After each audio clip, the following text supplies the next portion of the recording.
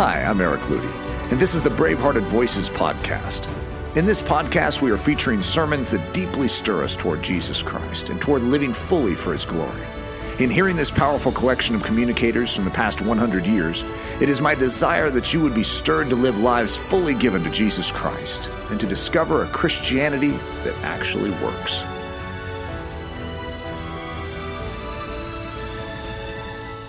Will you turn, please, to Hebrews, the first chapter? I want you to notice then carefully the first two verses of Hebrews chapter 1, and without delay, without comment, we'll begin reading with the first verse of the second chapter. Now, there's a reason, and I'll explain that. The balance of the chapter from verse 3 on exalts the Lord Jesus above angels, sets Him forth in His character and in His office above angels. And we recognize this and we receive it, but we're desirous tonight of knowing why God has, through the writer of the book of Hebrews, made this emphasis that Christ is above angels, and we'll see that in the second chapter. God, who at sundry times and in divers manners spake in time past unto the fathers by the prophets, hath in these last days spoken unto us by His Son, whom He hath appointed heir of all things, by whom also He made the world. Therefore, and whenever you find a therefore in the Scripture, don't leave it until you find out what it's there for. And it's extremely important right here. Therefore, because God has in times past spoken unto us by the prophets, and now has spoken unto us by His Son, therefore, we ought to give the more earnest heed to the things which we have heard from the Son, lest at any time we should let them slip. For if the word spoken by angels was steadfast, and every transgression and disobedience received a just recompense of reward, how shall we escape if we neglect so great salvation, which at the first began to be spoken by the Lord, and was confirmed unto us by them that heard Him? Now, the emphasis of this that I've read is as follows. The word of angels was steadfast. The commandments they brought, the message they gave, God respected, and it declares that every transgression and every disobedience received a just recompense of reward. God honored the word of angels. God attested the word of angels. If this was true, and it was, how much more ought we expect Him to honor, respect, and confirm the word of His Son? If His Son is infinitely above all angels, then God would put infinitely more concern to seeing that the word of His Son was respected. Now notice also, how shall we escape if we neglect so great salvation? Obviously, our temptation would be here to say, oh, salvation. That means pardon from sin. But you know, the word salvation is an immense word, far greater than we generally associate with it. If you will take that word and trace it through the New Testament, you will find that there are actually 4 tenses of salvation. Tense, in this sense I use the word. There's the past perfect tense, the past tense, the present tense, and the future tense. Now let me explain. The past perfect tense. I have been saved from the pleasure of sin. Repentance. The past tense. I was saved from the penalty of sin. Justification. I am being saved from the power of sin. Sanctification. I shall be saved from the presence of sin. Glorification. Now, if somebody comes to you and says, are you saved, brother, sister? You would be quite in order to say, how do you mean? I have been, I was, I am being, and I shall be. Now, let's talk about the one you're interested in. The word saved has been generally compressed by us to be equivalent to forgiveness. But the word in its use in the Bible is far larger, far more inclusive than just pardon. For instance, you find Paul saying something like this: "Now is our salvation nearer than when we believed." Sounds strange, doesn't it? If he has saved us by his death, how much more shall we be saved by his life? And we find that the word saved is an immense word, just as the word sanctification is an immense word. In the mind of God, our sanctification was planned before the world began. It was accomplished at Calvary. It became ours potentially at the point of repentance. It became ours experientially as we saw ourselves in union with Christ. And it will be effected throughout the endless ages of eternity. These are vast words, immense words. So when we read in Hebrews 1:3, "How shall we escape if we neglect so great salvation?" No one can say, "Well, thank God, my sins are pardoned. I haven't neglected salvation." The word here used includes everything that God in grace has done for his people through the cross work of the Lord Jesus Christ. And the warning given in this third verse is not respecting pardon from past sins. It is neglecting anything that the Lord Jesus provided for his people. And thus deals with that heart of indolence that says, "Well, I'd like this from the Lord, but really I'm not the least interested in any more." Utterly cutting across this attitude that says, "Well, I'd like to take certain things from the sacrifice of Christ, but you see, really, I just don't want to go all the way. I'm not interested in some of these other things." The word in the first verse is equally explicit. We ought to give the more earnest heed to the things which we have heard.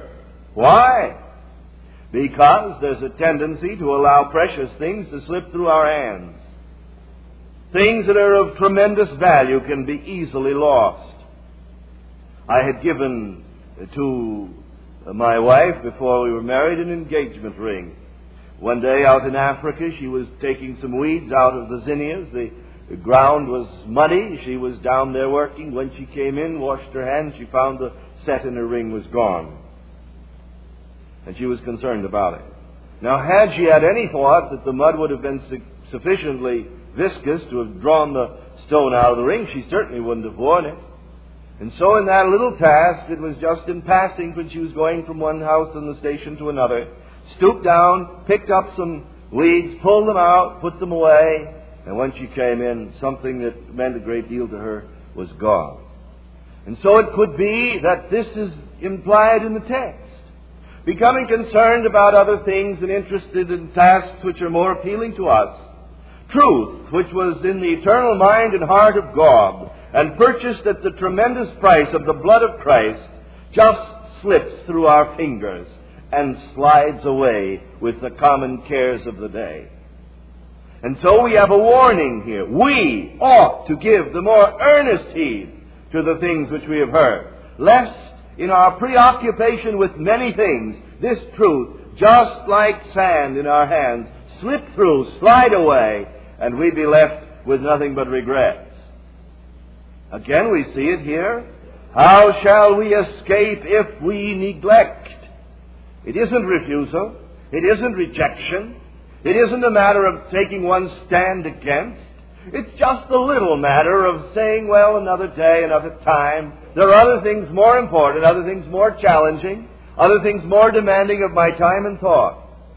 And the question isn't whether or not we will neglect it. The question is this: what are we going to do? How are we going to explain it? How are we going to face Him who purchased these priceless privileges with His precious blood, included them in His Word, and had them expounded to our hearts, and then we, in our indolence and in our carelessness, were prepared to just neglect the things which God purchased by the poured out blood of His only begotten Son? How are we going to escape it?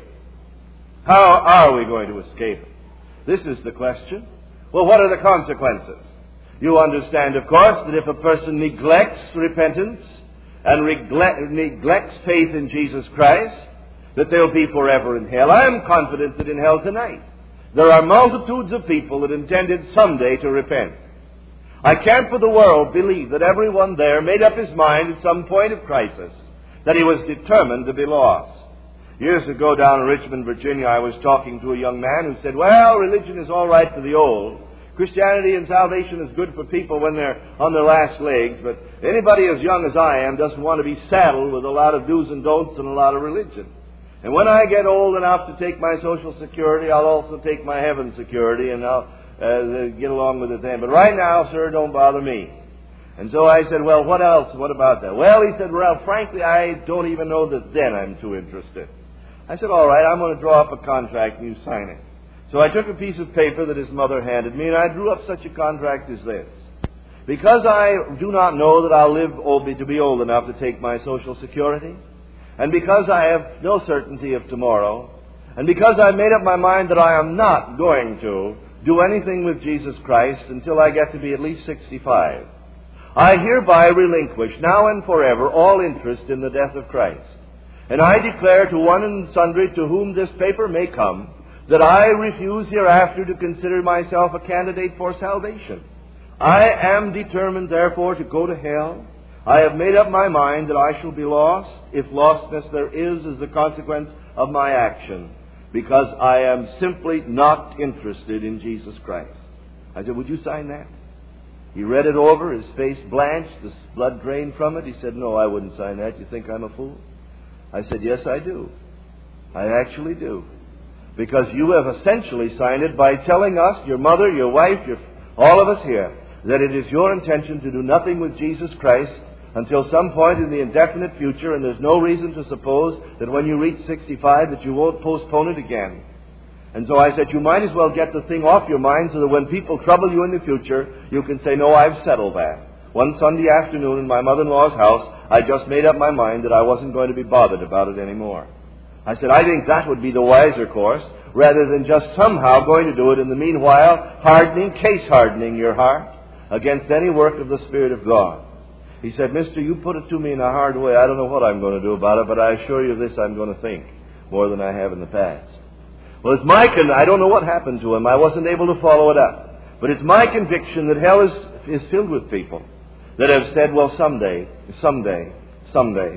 And we know that it is fatal to neglect repentance and faith. And we have every reason to believe that when we find that word in Thessalonians saying that the Lord Jesus Christ shall come in flaming fire, taking vengeance on them that know not God and obey not our Lord Jesus Christ, that it will include that company of people that have just neglected to repent, neglected to deal with the issue that was exposed by the gracious love work of the Spirit of God. And so to sinners we say, you have an option. You must face Jesus Christ. You have to face Him. God has promised that every knee shall bow to His Son. When the Lord Jesus Christ left heaven and took upon Himself the form of a man, the Father said to Him, every knee of man shall bow to you. And then He gave to man the option as to when they bow. You can either bow now in time, entreated by the Spirit of God, warned by the Word of God, wooed by the love of God, bow now in repentance and faith and live, or refuse to bow now, go out of life with your head unbowed and your back unbent, and then to meet Jesus Christ, not at the mercy seat as He is now beckoning and waiting, but to meet Him at the great white throne, where He shall be seated in judgment, and where it will then be that the books are open and the Lamb's book of life in which the individual's name will not be written, and then calling for the rocks and the mountains to fall upon him, he will be forced to bow before the Lord Jesus. Now listen, God promised that every knee would bow to His Son. Now they're either going to bow willingly in repentance and faith and live, or they're going to bow coerced and forced by the majesty of God and the promise He made to His Son, and then to go out into the eternal darkness, having acknowledged under pressure what they refused to acknowledge under grace. This is the tragedy of neglect. This is the crime of neglect in respect to the matter of past sins and the matter of the pardon and justifying love of our Lord Jesus Christ. And so we recognize that this is fatal in its consequence. And I'm sure that there are few here that would challenge that tonight. But then there's another thing that comes along. We somehow have gotten the idea, that whereas it is of tremendous importance that we should acknowledge Jesus Christ as Savior, and we should accept the salvation that He died to provide, it isn't nearly as important to take the other things which were included in His death. And so we find that there's a matter of option there. I think it grows out of our misuse of the word saved. I think we have failed to understand that word was never intended to be used as we customarily use it. First, I'll call to your attention that no one in the Bible claimed he was saved. No one ever said that word of himself in personal testimony. Paul said, who hath saved us and called us. But because the word is such an immense word, there would be no point in the pilgrimage that all that the word implied could have been completed by a man living and walking in time. And so no one used it, being consistent with the book itself. The Spirit of God just didn't record such a testimony. Paul said, when it pleased God to reveal His Son in me, and there were others who testified one way and another to the grace of God in their life, but they didn't use that word saved. And I think because we have misused it, we've misled a lot of people into thinking that the only thing God is interested in is sort of getting them signed up for to occupy a room in the mansion He's building in eternity. As though God were afraid He wouldn't have enough people to fill up the house, and so He's just terribly concerned about getting people fixed up with a hell insurance policy. And as soon as they have that, then that's all He's really concerned about. Now, some of them, He realizes, according to this misconception, may be a little more enthusiastic and a little more eager, and so He puts some challenges for them. And if they'll scale the hill, He's got a little reward at the top for them. And they may be first-class citizens and the other second-class. But after all, the important thing is to get people, quote, saved, unquote. And then if some want to go on to the deeper life or the higher life or the fuller life or the sanctified life, that's up to them. Now, brethren, I believe this is an utter misconception. I believe this is not defensible from the Word of God, and I believe that it's something that every one of us ought to do our very best to stomp out. For instance, when John the Baptist was preaching, he never taught in any such way at all. For you'll find him saying, repent, for there's one coming after me, who's preferred before me, the latchet of whose shoes I'm unworthy to loose. He it is that baptizeth you with the Holy Ghost and with fire. In other words, John said to his generation, repent, because repentance is the means whereby the barrier between you and God is removed, and the end of God's grace is to bring you into fellowship with God, not simply to take you to heaven. Now here's a misconception that carries along with what we've been discussing. Too many people have felt that God's great purpose and grace was to take us to heaven when we die. Oh, how many things can grow out of the wrong emphasis. God's great purpose and grace is not just to take us to heaven when we die. It is to save us from sin. It is to make us like Jesus Christ. It is to bring us into vital, living, warm, experiential fellowship with Him now during the days of our pilgrimage. And then, because He's already brought heaven to us, it'll be a simple matter for Him to take us to heaven. But heaven was to begin in our hearts. Now I'll say another thing that I think you'll agree with. And that is that if God were to take you to heaven, send you to heaven rather, and wouldn't come Himself, give you a mansion, give you a house right down in the main street of glory, right next to the river of life, and even give you the franchise to take up the paving in front, the gold paving, and sell it to the rest of the inhabitants, God still would have doomed you to hell if He didn't come there. Because I assure you that heaven cannot consist in a mansion. It can't consist in any of the things which are generally associated with a heavenly abode. The thing that makes heaven heavenly is not the mansion, not the street of gold, not the river of life, and not the harps in which the angels will play. The thing that makes heaven heavenly is the revelation of God, without restriction or inhibition or anything to obscure Him. And if He were to send you to however blissful a situation you can imagine and not come Himself, He would have simply relocated hell and renamed it. For that which your heart demands is not a place and not things and not a situation. Oh, I can understand how some of the slaves in other days could say, when we get to heaven, we're going to put on our shoes and we're going to walk all over God's heaven, and they never had shoes. And it gets cold down there. And they could imagine this was going to be a tremendous improvement on their state. And I am sure that God took care of that when they got there. But if your concept of heaven is mansions and shoes and so on, then it is simply a kind of an idea of marrying Mr. Dayton and moving into the department store so that you could change your furniture every month and everything else. Oh, this is a most sensual concept. This is a most materialistic concept. What we are seeing is that heaven is a place, but that which makes the place heavenly is the presence of the King of the place, the Lord of the place, the Lord Jesus Christ. And therefore, God's purpose in grace isn't just to give us a ticket to a place, but His purpose is to bring the atmosphere and the government and the blessing of that place to our hearts by bringing the person who will make the place heavenly to our hearts. Now, if this is the case, then we'll understand that everything that the Lord Jesus provided is important. Everything that was included in His cross work was important. And you can't sit back and say, well, I'm justified, I'm pardoned, I'm forgiven. That is salvation. And I have that, and I have what He came to bring, and I know He's left a few little heights for people to scale one way and another. But as far as I'm concerned, I have the important thing. What is important? Everything is important. Everything He intended, everything He provided, everything that was procured by the shedding of His blood. And therefore, how are we going to escape if we neglect anything that God intended to be ours? Yes, there ought to come into every heart an avid hunger to have all that the Lord Jesus died to make ours, to be all that He intended us to be, and to experience everything that was ours. Let me give you an illustration. Suppose, dear heart, you could be justified and born again, and have an attitude of complete indifference to the things of God, and you get home to heaven. And the first thing the Lord does is say, come with me, child. And He takes you out to the warehouse of His grace.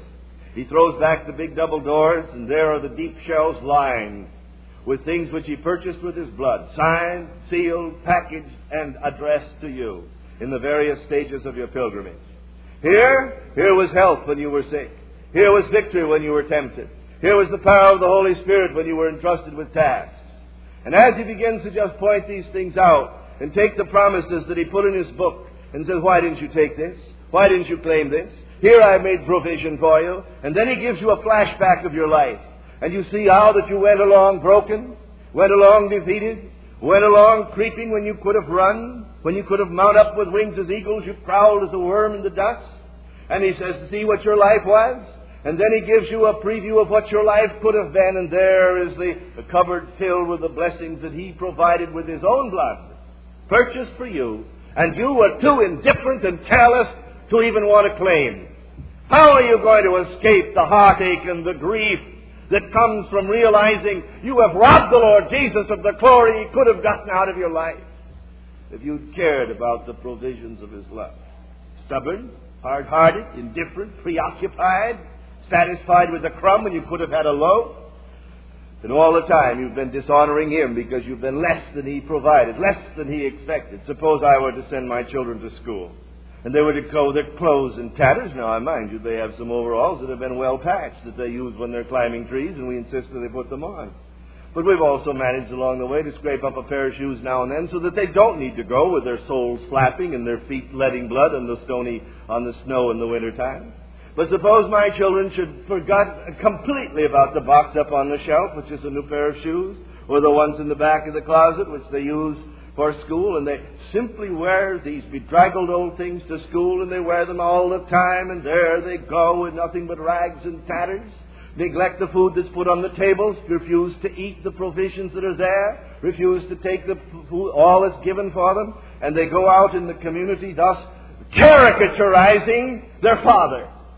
Because it isn't them that's being dishonored, it's their father that's being dishonored. For the father is responsible to provide for his children. And so it is that when the children of God spurn the provisions of God's grace and neglect that which He has given, they are actually shaming their Heavenly Father. They're dishonoring Him, because here were provisions of love that in His infinite wisdom He knew His people needed, in order that being strengthened and helped and encouraged and delivered, they could walk in the presence of a skeptical world, and by their walk and their attitude and demeanor and expression and their victory and their joy and their peace, they could honor their Father. But they were unwilling to dress in the clothes that He provided, to wear the shoes that He gave, unwilling to eat the food that He provided, and they skimped along on what they had, and all the while they dishonored Him. What are you going to do about it, dear child of God, if and when you get home to heaven, you discover that though you've made it by the skin of your teeth, yet every step of the way you've dishonored the Father that loves you and whom you profess to love, by simply neglecting the provisions of His love and the provisions of His grace. Can you see the tremendous importance that's attached to the text? Well, you say, if God wanted me to have these things, wouldn't He force them on me? Oh, I think not. God has given us promises, and we are, by these exceeding great and precious promises, made partakers of the divine nature. And you see, He has told us that we ought to give the more earnest heed to the things which we have heard, lest at any time we should let them slip. Because the God of this world is trying to make these things seem unimportant. And the pressure of occupation is trying to make us seem too busy with other things to give our time here. And we seem to get along too well without some of the things which are set forth in the Word. And then we meet someone who claims to have had these things, and they don't seem any different than we are. And so we say, well, what's the use? What's the value? And the net result of it is that before we know what's happened, we've just let them slide through our hands. We've let it slip away. And consequently, we have robbed the Lord Jesus Christ of what He had a right to expect from us. Now, what is this great salvation? What does it include? What did our Lord have to say? It's this that is of tremendous concern to all of us tonight. I think we will see it if we take the Word. Now, on another visit, I've given you this message, but I give it just in review because I want you to see it. I'd like to have you remember now and review with me what the Spirit of God has recorded for us of the ministry of our Lord. For it says here, with which at the first began to be spoken by the Lord. What did the Lord have to say about this so great salvation? Well, if we turn to Matthew 5 and verse 20, we will have the beginning statement, and if you would like to record these, it might be helpful to you in the future. And we'll have this word that will be the key. You'll hear it.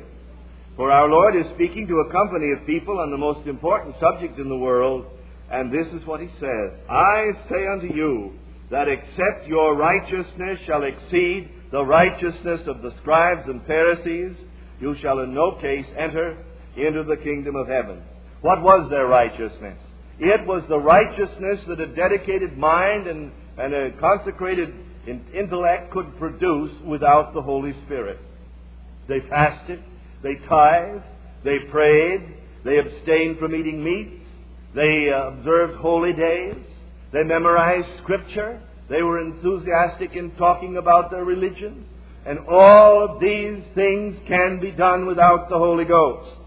All of this can be done. You can be orthodox in your theology, and you can be evangelistic in your zeal. You can be missionary in your fervor. You can be devout in your practice. You can fast. You can tithe. You can pray. You can do all of these things and do it with the natural energy with which previously you served the devil. And so the Lord Jesus Christ said, the righteousness which prepares you for heaven is not that which you produce by your energy, but it is that which is produced in you by another source entirely. It is that righteousness which is from above. It is the work of God in you. And so this is something He has to say about salvation. The second thing we find that He is saying is in Luke the 13th chapter, verses 3 and 5. Here He speaks to this wonderful subject again, our great salvation. And He tells us twice in these two verses that except you repent, you shall all likewise perish. Have you repented? Or have you neglected it? How are you going to escape? For He has declared that except you repent, you'll perish. We've defined repentance as a change of mind, of intention, and purpose from pleasing self to pleasing God. For in it is the seed of all righteousness and all holiness. As a sinner, your purpose was to please yourself, and your direction was aimed that way. Then you came to the place of repentance. You made a right about face and a complete turn, and from that moment on your intention was to please God, and your purpose was to glorify God, and the end of your being was His satisfaction. Not your being satisfied with Him, but His being satisfied with you. Now have you repented? Except you'll repent, you'll perish. You see the fatality of neglect here. You can see how important it is that you shouldn't overlook this. Well, come with me then to Matthew chapter 18 and verse 3. For here we find our Lord speaking about something else. He's been out walking with His disciples, and they've been arguing as to which one of them would be the greatest in the kingdom of heaven. Our Lord called a little child, set the child on His knee, and turned to His disciples and said, Except you be converted and become as little children, ye shall not enter into the kingdom of heaven. The word converted means turned again.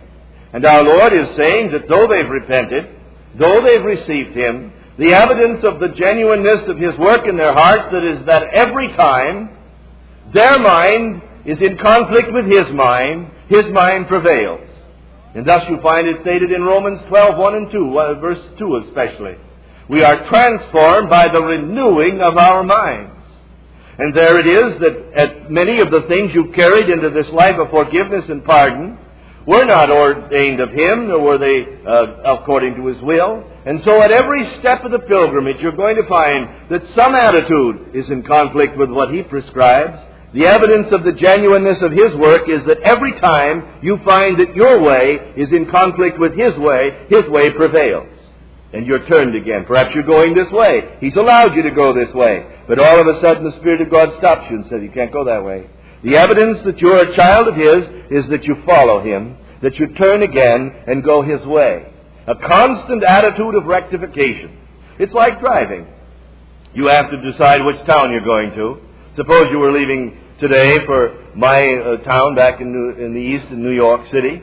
First thing, you've got to head right. Don't go west. It's such a long way around. But even after you've decided to go east, don't just lock your wheels and step on the gas. You'll be in trouble. Because after you've decided to go to New York and you've headed east, you've got to make many minute corrections.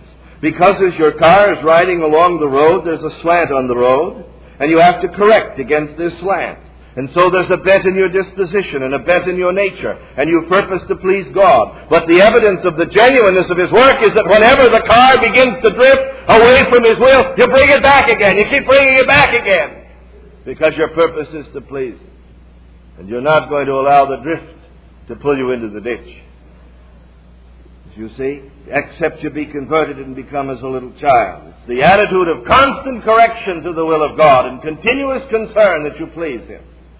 Not simply that someplace in the past you made a transaction and signed a decision card, but today, the attitude of your heart is, I want to please God. And if He shows you that some action, some attitude, something you're doing doesn't please Him, you don't rest in the past. You aren't simply resting there. You're saying, Lord, I want to please You today as much as that day back there when I first met You. And you have a continuous attitude toward His will. Then we come to something else. If we turn, please, to John, the 6th chapter, we'll find a statement. Let's turn first to John, the 3rd chapter, and we'll see there that our Lord had something to say about this great salvation. We'll hear 3 times in as many verses He says something about it. In verse 3, He says, Except a man be born again, he cannot see the kingdom of God. In verse 5, He says, Except a man be born of water and the Spirit, he cannot enter the kingdom of heaven. And in verse 7 He says, you must be born again. And so our Lord Jesus has made it expressly clear that which prepares us for salvation is not something that we've done toward God, but something that God has done toward us. Oh, there's something you must do toward God. You must repent, and you must believe. But the evidence of the genuineness of your repentance and your faith isn't that you can remember when you repented and when you believed. But the evidence of the genuineness of your repentance and your faith is that when you repented and believed, God regenerated you by the Holy Ghost and gave you the witness of the Spirit that you'd passed from death to life. And you knew you'd been born again. Now this is a point of tremendous, tremendous significance. How are we going to escape if we neglect it? You can't get by. He said, except a man be born again, except a man be born of the Spirit, except you must be born again. And you can see how fatal it is to neglect at this point. And so it's of tremendous importance that you should make absolutely sure that you've repented, that your righteousness is not the righteousness produced by men, by effort, but it's the righteousness that's produced by God through the sovereign and the supernatural work of the Holy Spirit. Oh, it's a tremendous thing, this salvation. But then we come on to something else. If you'll go to John the 6th chapter and the 53rd verse, here he's talking to a company of people that were going to make him king, and they were going to be his disciples. And we find that they've asked him, however, for a certification to do a miracle, predict it, have it come to pass, to prove that he was who they thought he was and who he said he was.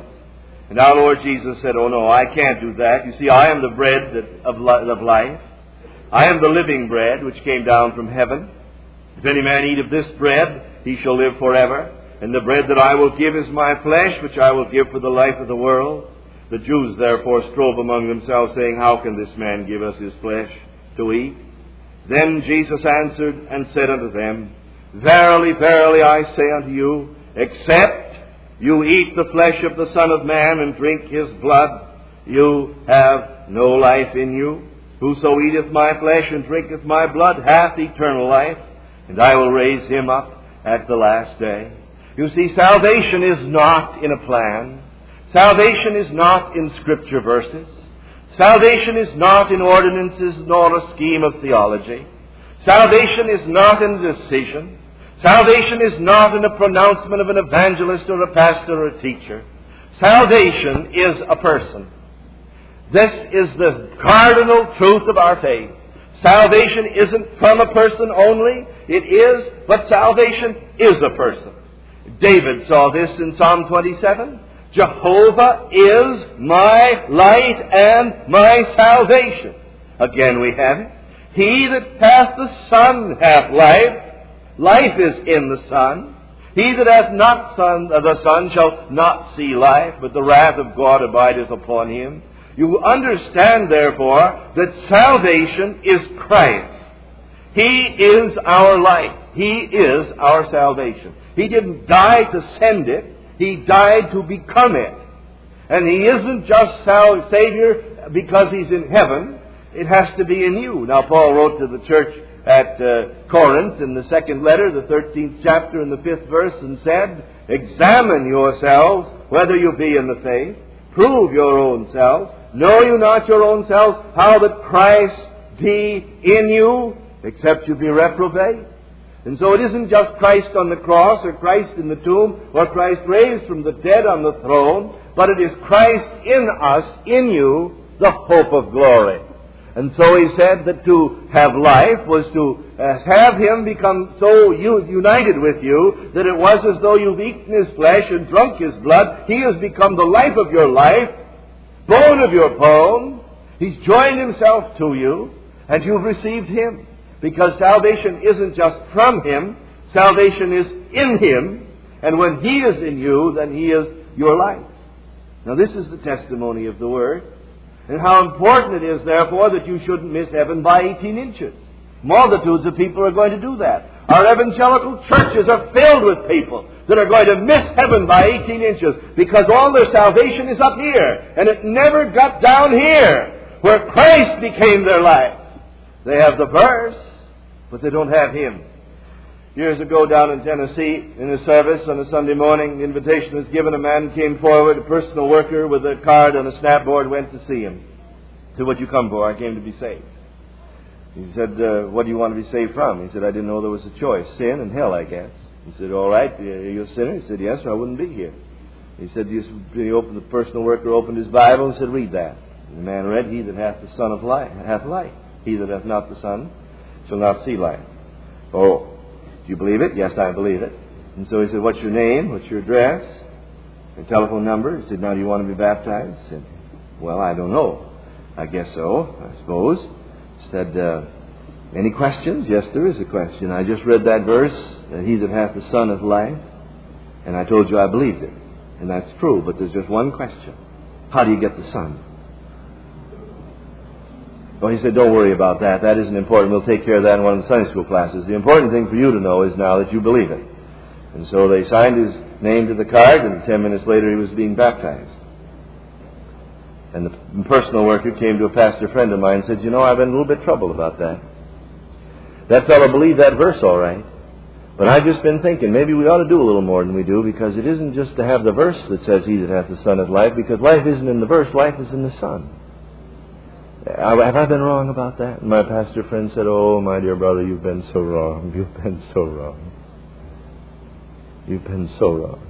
And multitudes of people in that day are going to hear him say, away with you, I never knew you. Because they'd said, Lord, Lord, but they'd never come to the place where they truly repented and truly received him, and he had become the flesh of their flesh and bone of their bone and life of their life. And all they had was the Word. All they had was the verse. And salvation isn't a verse. Salvation is a person. And that person in vital relationship with you. Can you see how important it is that we don't neglect? That we should be among that number in that day that will hear him say, away with you. I never knew you. They knew him. They knew the right things to say, the right places to go, the right things to do. But he'd never come in. And salvation is in a person. And you're agreed with this, and we can understand that, but we don't stop there. Turn to John chapter 12. John chapter 12 and verse 24. Our Lord Jesus Christ is continuing to minister to us. And so to this particular occasion, in verse 23, previously a group of Greeks had come and said, Sir, we would see Jesus. And Jesus answered them, saying, The hour is come that the Son of Man should be glorified. Verily, verily, I say unto you, except a corn of wheat fall into the ground and die, it abideth alone. But if it die, it bringeth forth much fruit. He that loveth his life shall lose it, but he that hateth his life in this world shall keep it unto life eternal. If any man serve me, let him follow me. And where I am, there shall also my servant be. If any man serve me, him will my Father honor. And so great salvation, this great salvation, doesn't only include salvation from the penalty of sin. It doesn't only include Christ our life, that he has delivered us from death by becoming our life. But he said, if any man serve me, let him follow me. And where I am, there also shall my servant be. Where did the Lord Jesus go for us? He went to the cross. He went there in our place and in our stead. He was there crucified for us. As a corn of wheat, he was prepared to fall into the ground and die, knowing that if he did not, he would abide alone.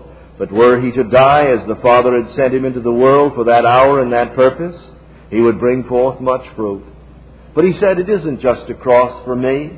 4 times in the ministry of our Lord, he mentioned the word cross. In Matthew 10, he said, take up your cross and follow me. In Mark 10, he said to the rich young ruler, for sell all you have, give it to the poor, take up your cross and come follow me. And in Matthew 16, he said, if any man would follow me, let him take up his cross and come follow me. And in Luke 14, he said, except a man, if any man take up not of his cross and come follow me, he cannot be my disciple. The only 4 times the Lord Jesus mentioned the word cross as such was in reference to his disciples. At the very outset, he said, this is the condition for coming to me. It is as though you were to say here at Bethany Fellowship, the only possible way that anyone can become a member of Bethany Fellowship is to go to the gallows, have the rope put around your neck, the trapdoor sprung, and your life utterly taken away from you. And when they've taken you down from the gallows, slip the rope off your neck, and you're cold in death, then you're a candidate for Bethany Fellowship. It was as though we were to say in the Gospel Tabernacle in New York City that no one can become a member of that church until they've gone up to Sing Sing. They've gone into that little room that's set aside for criminals under capital punishment. They've had the electrode put around the forehead, around the hands and the feet, and the power has been turned on, and they've been electrocuted. And then it is that when they've been taken out of that room and laid out and stretched, they're a candidate for membership. It was just this shocking when the Lord Jesus Christ used these words in this context. His people couldn't understand it. Did you know what he said? If any man take not up his cross and come follow me, he cannot be my disciple. And so we find that this great salvation does not only include salvation from sin, salvation from hell, but it also includes salvation from the world in which we've lived, that's governed us and controlled us, whose attitudes, whose maxims, whose rewards we've sought, and whose interests we've served. It not only includes salvation from the world, but it includes salvation from the flesh, from our own personality and nature, traits and interests. It includes salvation from those habits and attitudes that we've developed and acquired. But it not only includes salvation from the world and the flesh, but it also includes salvation from the devil. We were his bond slaves. We'd given him control of our life. It had been done for us by the father of the race, but it had been confirmed by us by our own choice at the age of accountability. And we were then the children of the devil. His father, he was our father. We were his children. His nature we exhibited. And his acts we performed, and his government we accepted. But we come to Jesus Christ, and his purpose is not only to save us from hell and save us from sin, but it's to save us from the world and its government and its interest and its control. It's to save us from the flesh with its pull and its hold and its ensnaring and meshing folds around us. And it's to save us from the devil with all of his power and all of his cunning and all of his craftiness. The Lord Jesus died, therefore, to set his people free. For whom the Son makes free is free indeed. Free from the fear of death, free from the fear of hell, but free from the power of the world, free from the power of the flesh, and free from the power of the devil. This was all part of his great salvation. Now can you see the folly of a person saying, well, I don't want to go to hell when I die, but I'm quite content to be in bondage to the world, to its aims, to its goals, to its interests, to its rewards, and to engage in its service. For can you see how silly, how foolish, how ridiculous it is for a person to say, I don't want to go to hell, I want to go to heaven, but I'm quite content to go on being in bondage to my own personality. I've got a mean, ugly disposition, you say. Oh, I lose my temper, I get terribly mad, but I'm quite content to go on shaming Christ and caricaturizing Christ, you see, because really all I wanted out of Christ was to escape from hell. Can't you see what a total contradiction this is? Can't you see how foolish it is for a person to say, well, you see, I'm quite willing to go on doing the business of the devil. I'm willing to be a fifth columnist for hell because I've already been secured against the burning. I won't have to go to hell when I die, and so I don't care if I do serve the devil a little bit. It's all right. Can't you see what a total contradiction of terms this is? How unthinkable it is. And no wonder the writer of Hebrews says, how can we escape if we neglect so great salvation? When God's salvation intended deliverance not only from the penalty of our sin and from the certainty of hell, but it included deliverance from the power of the world, its grip and its hold upon us. It included deliverance from the power of the flesh, the personality, the nature, the traits of the individual. It included deliverance from the power and control of Satan himself and the demons of darkness. And for a person to say, well, all I really want from Christ is just to go to heaven anyway. Why, it's unthinkable. It's inconceivable. It can't be. It just can't be that anyone can spurn the grace of God and the mercy of God and the love of God manifest in the death of His Son to set His people free and go on in bondage when He's already paid the price of their deliverance. They tell about a man out in the western part of Mississippi in a little rural town way back up the river that had a large plantation and many, many slaves. Somebody came around to the slaves and said, the Emancipation Proclamation's been signed. They went to the owner and says, now what does that mean? He says, that means I can't sell you to anybody else. That means that from now on I just can't sell you. It's utterly impossible for me to sell you. The government said I can't sell you. And so, well, what does that mean? That means you just go right ahead and work here, and you don't need to be the least bit afraid. You just work for me and go right on working for me, and I'll never sell you. I'll never sell you. You can stay right here. So 1 year went on, 2 years went on. They kept living in the slave quarters. They kept going to the field, eating the food, taking the lash of the overseer, just going right on. And they said, isn't it wonderful to be emancipated? We don't have to be so fear about being sold. Our families won't be broken up. And children, you can live right here with your daddy and your mommy all your life. And we go right on working for the master here. And so they go right out into the field and grovel and serve. And they were talking about being emancipated because they couldn't be sold to anybody else. Then someone came along and said, "What are you doing here?" "Well, we're emancipated. We don't need to be afraid about being sold anymore." I said, "You don't understand what emancipation is. You don't need to serve that man anymore.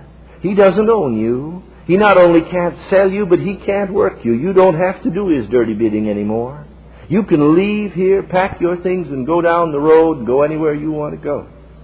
Well, he never told us that that's what it meant to be emancipated. And so we've spent 4 years working here when we didn't have to. Oh, listen, I know children of God that have been 4 years doing the bidding of the world, and longer than that doing the bidding of the flesh, and longer than that being hounded and whipped by the devil, and they never heard that Jesus Christ died to set them free. But oh, to think that when they've heard, they'll go right on in bondage. That's unthinkable. That's unthinkable. And so if I speak to you and you've had bondage to the world, it's been gripping and pulling, the Lord Jesus died to set you free. He carried you with Him to the cross, so that as you went down in death, the world would have to relinquish its hold. It couldn't follow you into death. He carried you with Him to the cross, so that as you went with Him into death, the flesh couldn't hold you and govern you anymore. He carried you with Him so that the devil couldn't hold you anymore. And then He brought you up on the other side of the grave with Him in newness of life, so that you could walk in freed. For he that is dead is freed from sin. Can you go on neglecting so great salvation? You can't. You've got to admit your bondage, admit your need, admit that you've been serving when you didn't have to serve, and come and throw yourself at His feet and gladly take from His nail-pierced hand the deliverance that He purchased with His blood. Because you've heard about it. You've heard about it. And you know that He died to set you free. Set you free. Years ago, an Englishman had gone out to California, made his fortune in the gold fields, and wanted to go back and live with his own people. So he sent his money by check around back to England, and he came overland on the Santa Fe Trail to Kansas City and down the Missouri, and then the Mississippi, and ended up in New Orleans, where he was going to take ship to New York and from there to England. And as a tourist in New Orleans, he did as most tourists do. He went down to the slave market. Only then, in the early 1850s, there were still slaves being sold. And as he went into the market, he saw a lot of men gathered there, and one party was put on, a young negress, very beautiful for her race. And he heard the men as they were speaking about her. He saw two evil-looking men bidding for her white-heatedly.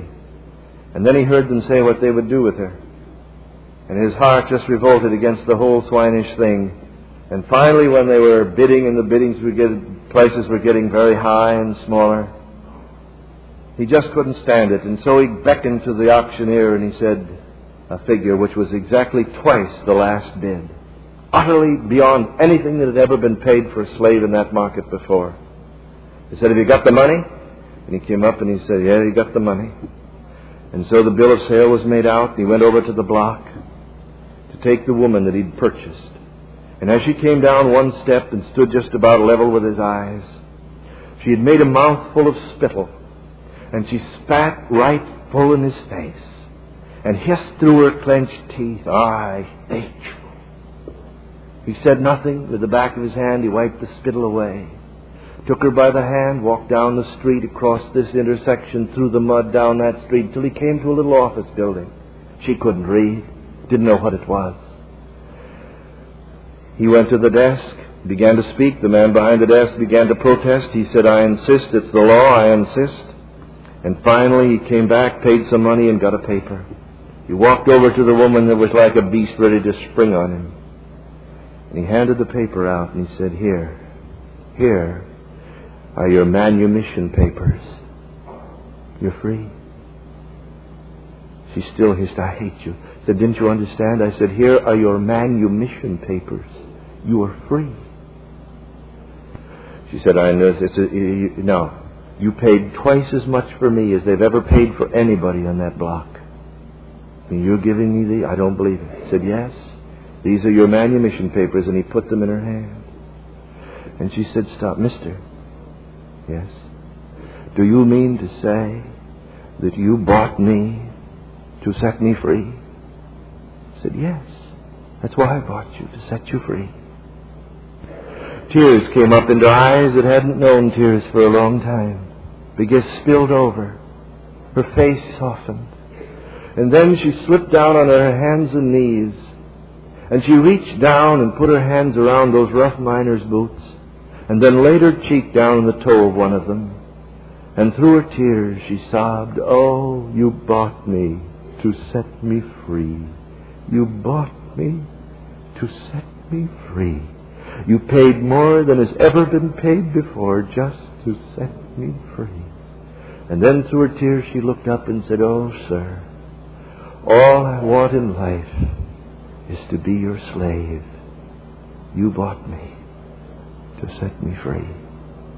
Listen, the Lord Jesus Christ bought you to set you free. And when you understand that, then it's the joy of your life to come and stand against the door of grace and let Him bore through the ear of your heart that you can be His born slave forever. He bought you. He bought you to set you free. Not only from hell, but from the world and the flesh and the devil. He bought you to set you free. Oh, come to Him. Kiss His nail-pierced feet and take from His hand that great salvation that He purchased with His blood. And remember, He bought you to set you free.